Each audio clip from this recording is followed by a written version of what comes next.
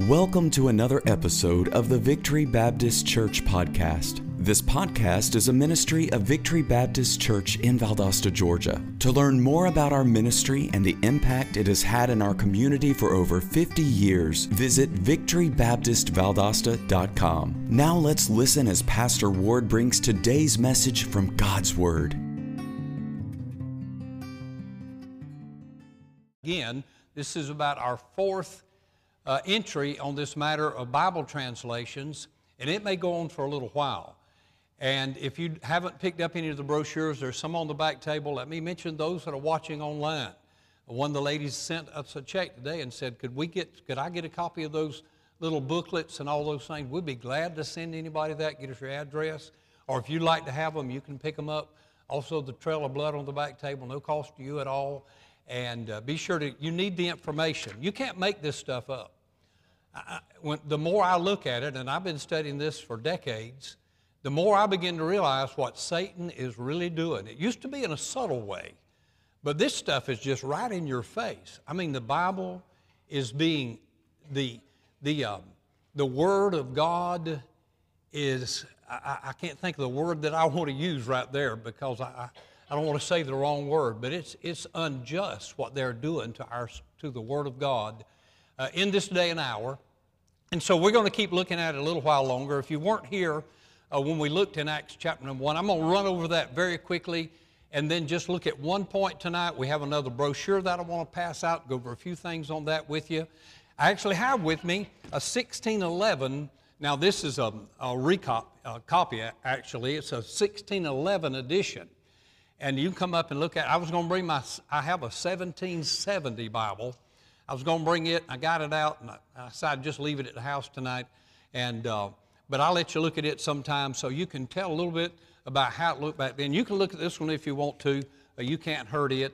It's brand new, but it's in the actual print and setup exactly like it was in the original 1611. We'll pass that around here in just a little bit. If you weren't here, I have about 12 copies of the notes from that night 2 weeks ago from Acts chapter number 8. Anybody want the notes?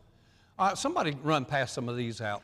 If a couple of you guys just, there's only about 10 of them or so, maybe a dozen. Brother Jamie wants one. Anybody else, you're welcome to them. It's got room to write out on the outside. Nothing fancy. It's just some of the things that we've been going over. I know we had funerals during that period of time. We had basketball tournaments in that period of time. And I just want to make sure everybody has, and we can get all of them. We can have, a matter of fact, I think we already have it all copied for you, and we'd be glad to share that with you. Let's go over that very quickly. We're in Acts chapter 1. In verse number 8, the Bible said, and most of you know it by heart, but you shall receive power after that the Holy Ghost is come upon you, and shall be witnesses unto me both, now look at this, in Jerusalem, and in Judea, and in the Samaria, and to the uttermost part of the earth.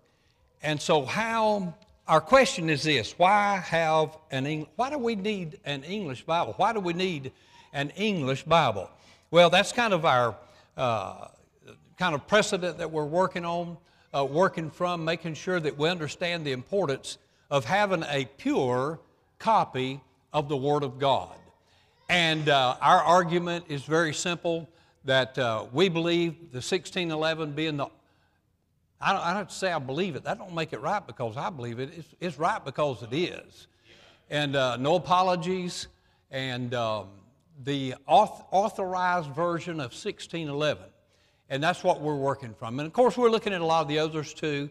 And so you just stay with us if you can, and we'll go over these things. Let's just kind of go over this. Why have an English Bible? We looked at 3 driving factors. Number 1, the advancement of the English language, and we're going to look at that tonight. That's the only point that we have.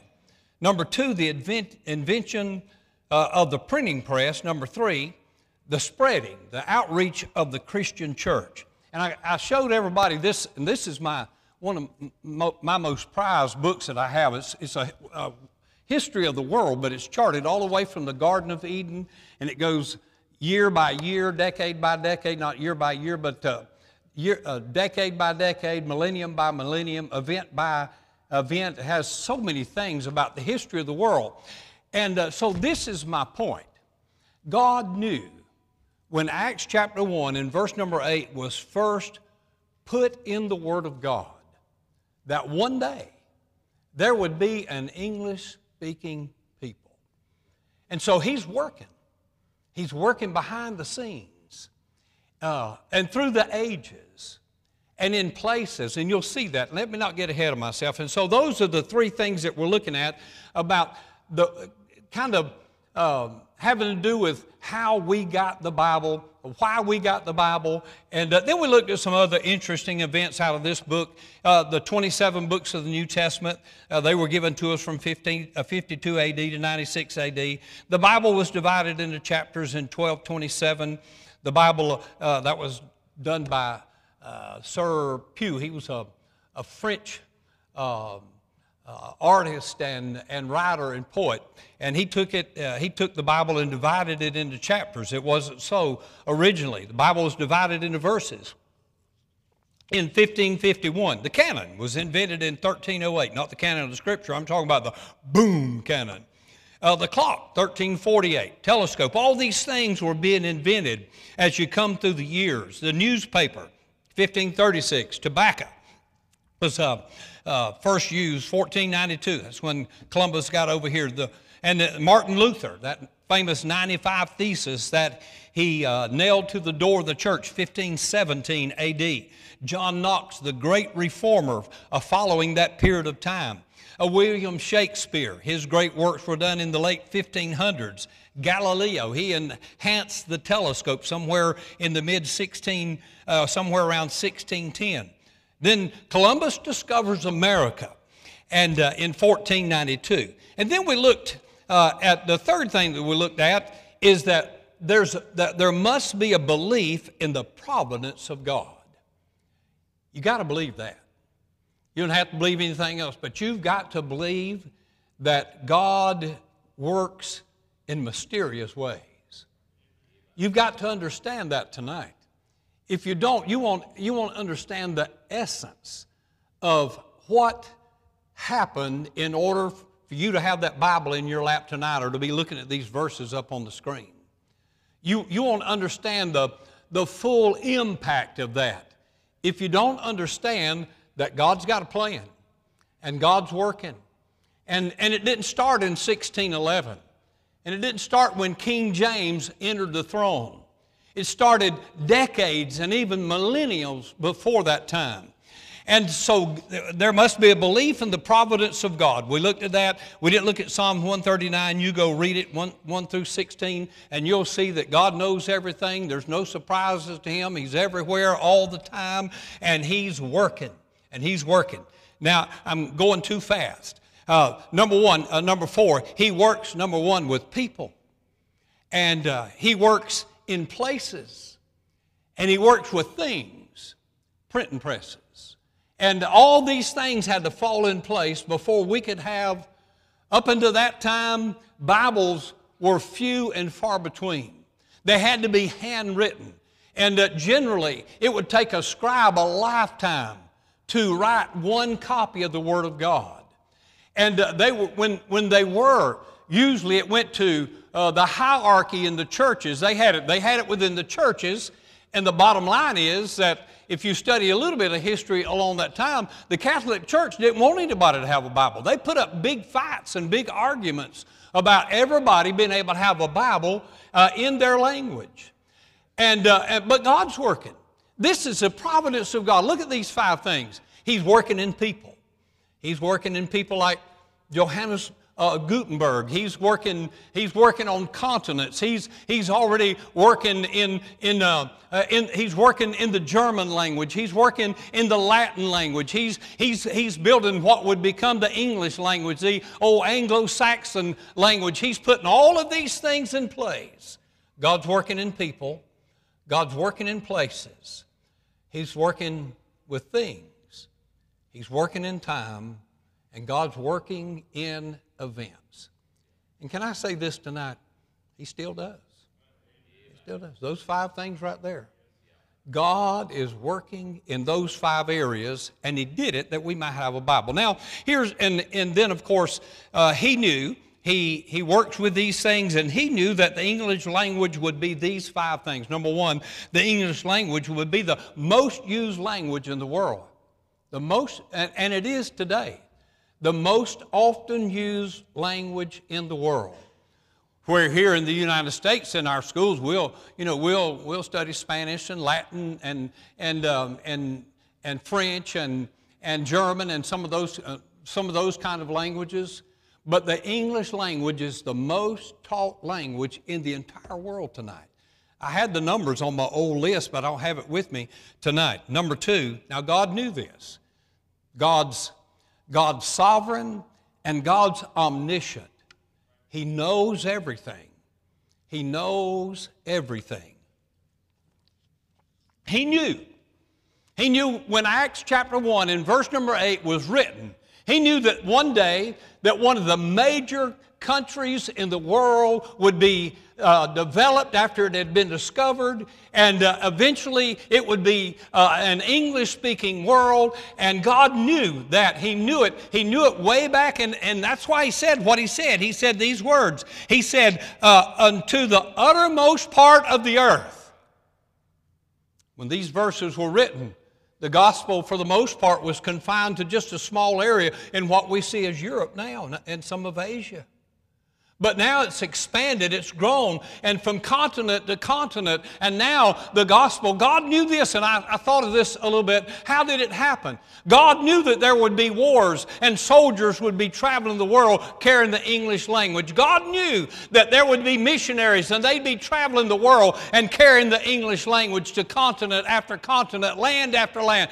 God knew that there would be manufacturers and countries and industries and oil and all of and ore, and all of these things would be going on all over the world, and the English language would be scattered from one corner of the earth to the other. God knew that when Acts chapter 1 and verse number 8 was written in your Bible. I believe that as much as I'm standing here before you tonight, probably a little bit more than that. Whew. Boy, I love this Bible, don't you? I love the old Bible, the blessed old Bible, a light on my path. I tell you, this book has made a difference in my life. And if you'll go through it, it'll go through you.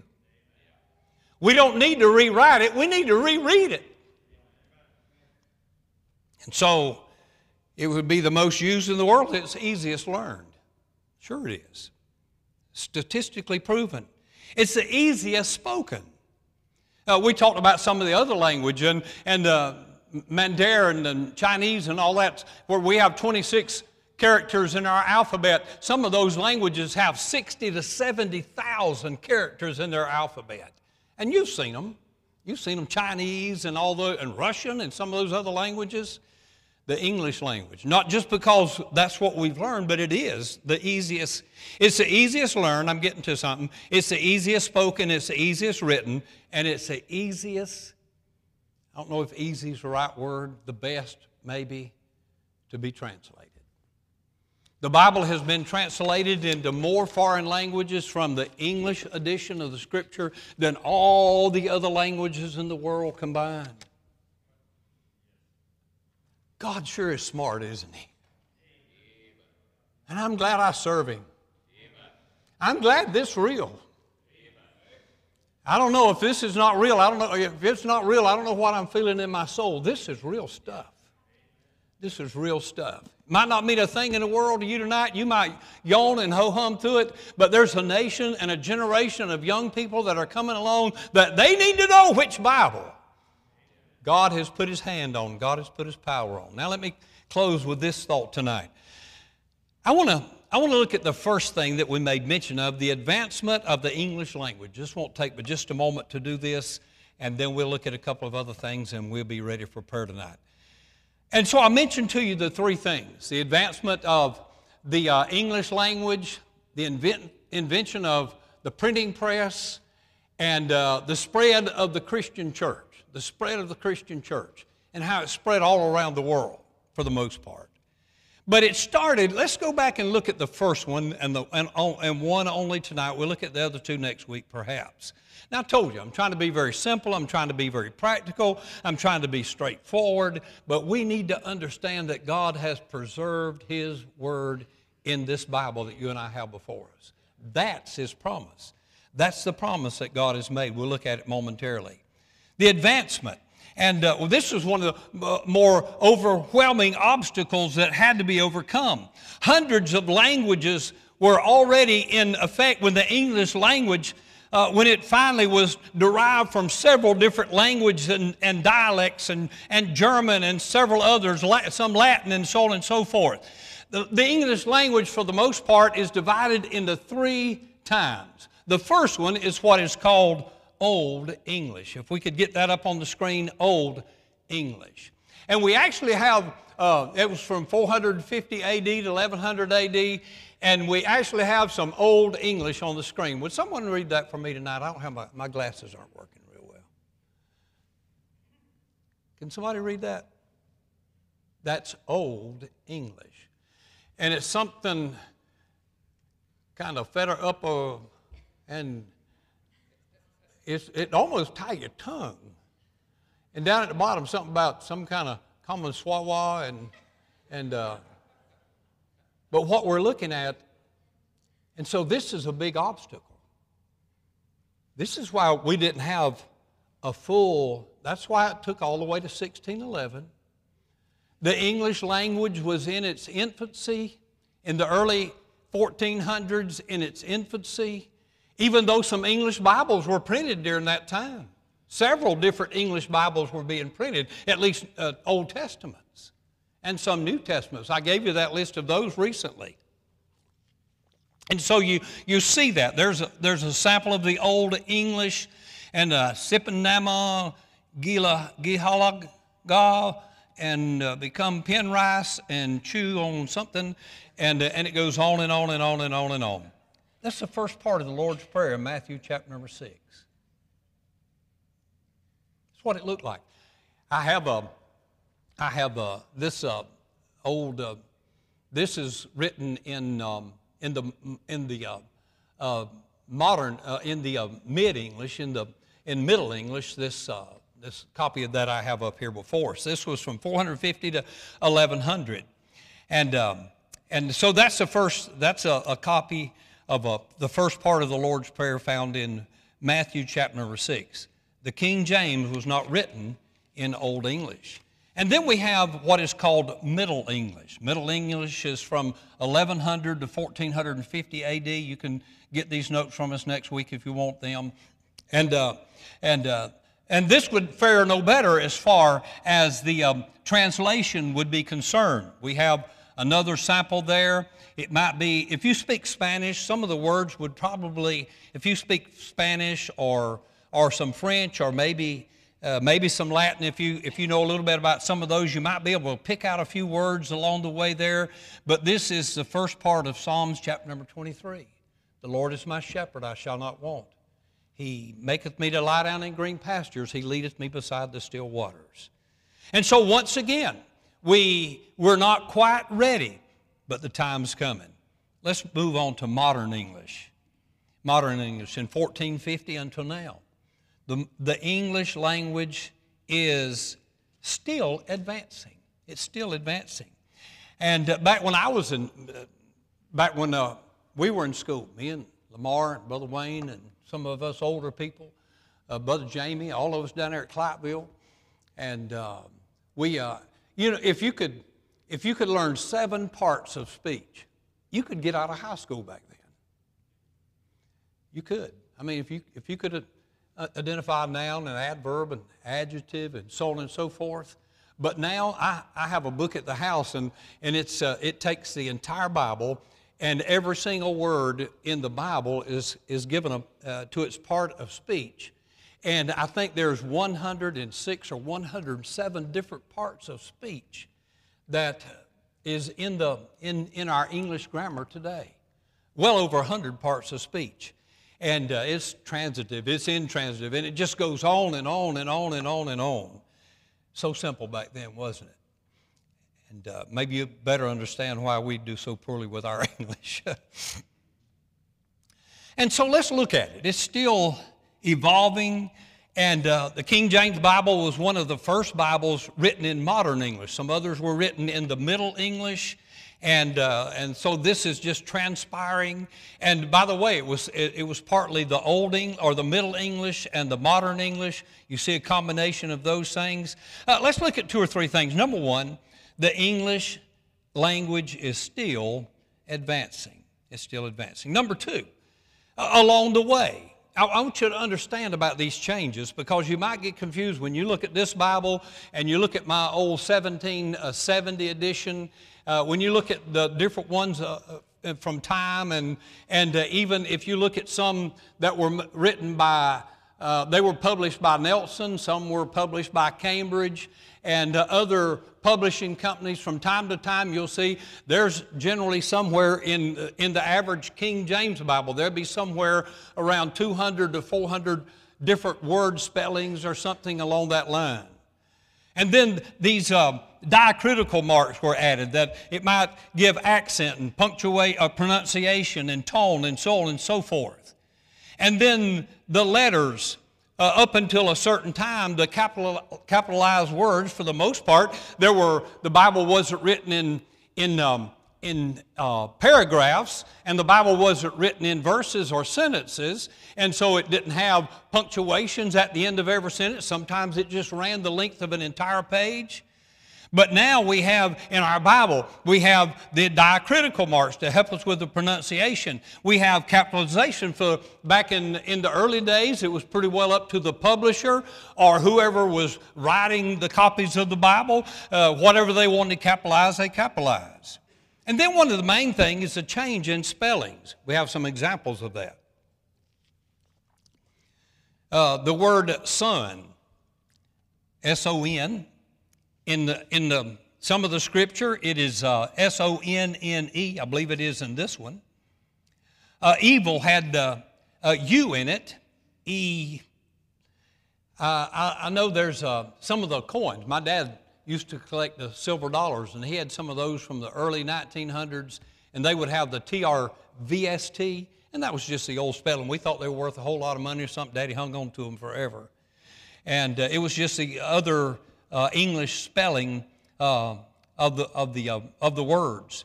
The word said in Genesis 48 in verse 18, S-A-I-D-E. In Genesis 48:19, it is S-A-I-D. In Judges 19 in verse number 8, it is S-A-Y-D. In 1 Samuel 15:15, it is S-A-Y-D-E. Now, why did you say all that? I want you to think about it for just a moment, and what we're really looking at. We've been using this verse in Psalms chapter number 12. You don't have to turn there. God has promised to preserve the words, not the spelling. The words, not the spelling, the punctuation, the capitalization, and all those kind of things. I'm thankful that we have all those. But look what he said. He said in our text, and this is where we jumped off the springboard several weeks ago. Verse number 6 of Psalm 12, the words of the Lord are pure words, as silver tried in the furnace and purified 7 times. Thou shalt keep them, O Lord, thou shalt preserve them from this generation and forever. What a promise we have in the King James Bible. Several of you guys come pass these out really fast. I just want to go over a couple of things on them, and then we'll be done for the evening. New pamphlet, 3 or 4 guys come. Get your hands up if you want one. Thank you. Oh, okay. Anybody else need the copies from last week? You can get those too. I hate to be in such a hurry, but we seem to be that way sometimes. This one is New Bible Versions. I think let me read this again. Some of you weren't here when I gave the little yellow one out a couple of weeks ago. How many of you got one of the yellow ones? Raise your hand. You got one of these? On the back side of it, I believe it's the yellow one. On the back side of it, there's a testimony by Dr. Frank Logsdon.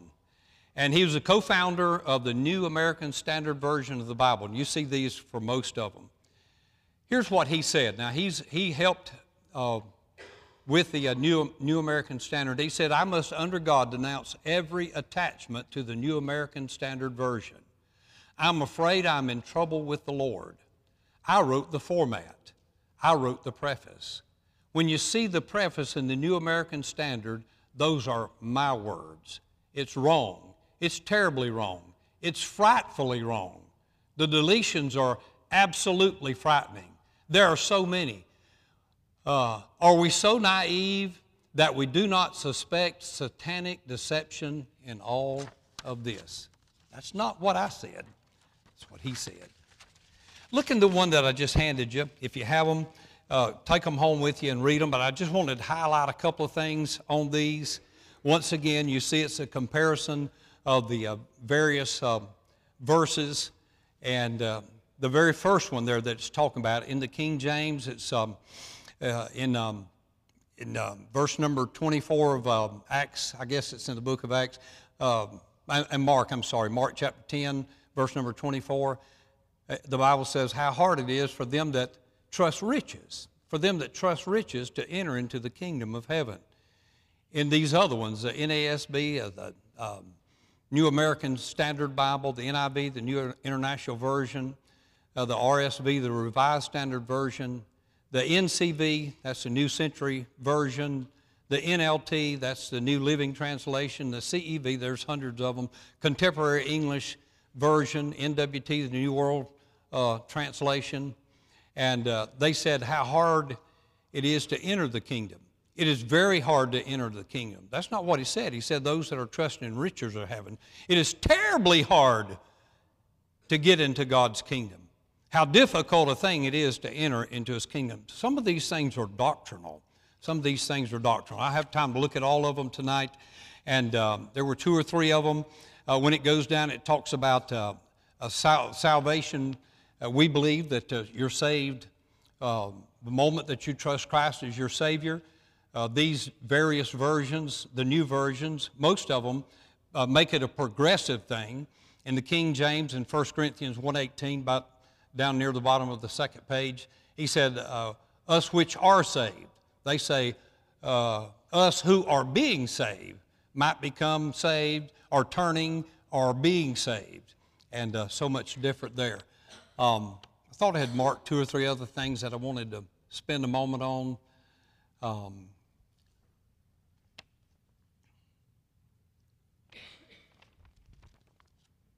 But anyway, there's a section on the backside about some things that John MacArthur has said about the blood, and that's a whole nother issue there. The blood atonement, again, this deals with theology and Bible doctrine. The new versions, Colossians 1:14, in whom we have redemption, the forgiveness of sins. The Bible says, the King James Bible says, we have redemption through his blood, even the forgiveness. That's a lot of difference. Revelation 1:5 freed us, the new versions, freed us from our sins by his blood. The NIV released us from our sins by his blood. The Bible said in Revelation 1:5, he washed us from our sins in his own blood. John 1:7 is another example of that, dealing with the blood. And there was one of them that was just so telling. I don't remember which one it was now. I thought I had it marked.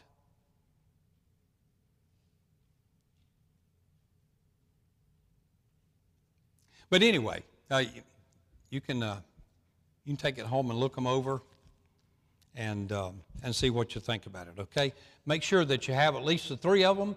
We have 2 on the back table that we've given out, and this one tonight.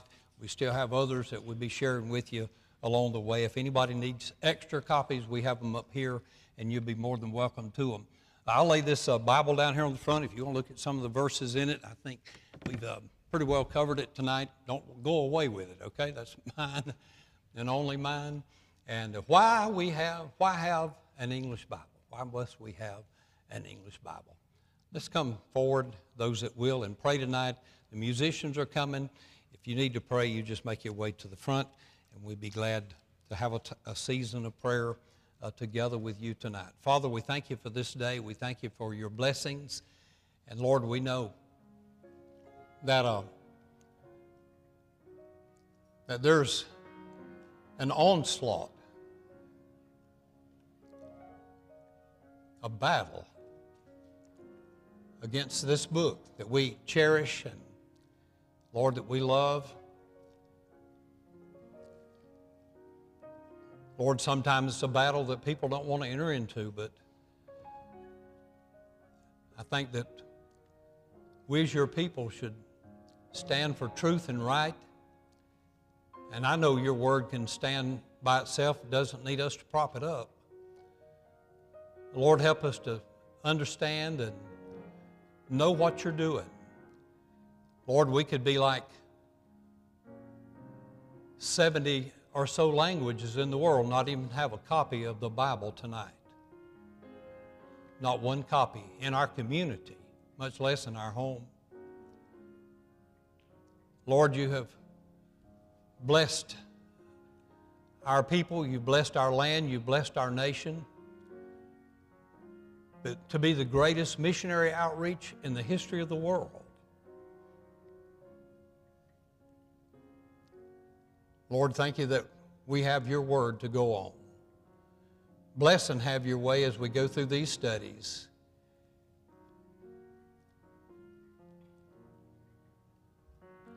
Lord, give us understanding, educate us in your truths.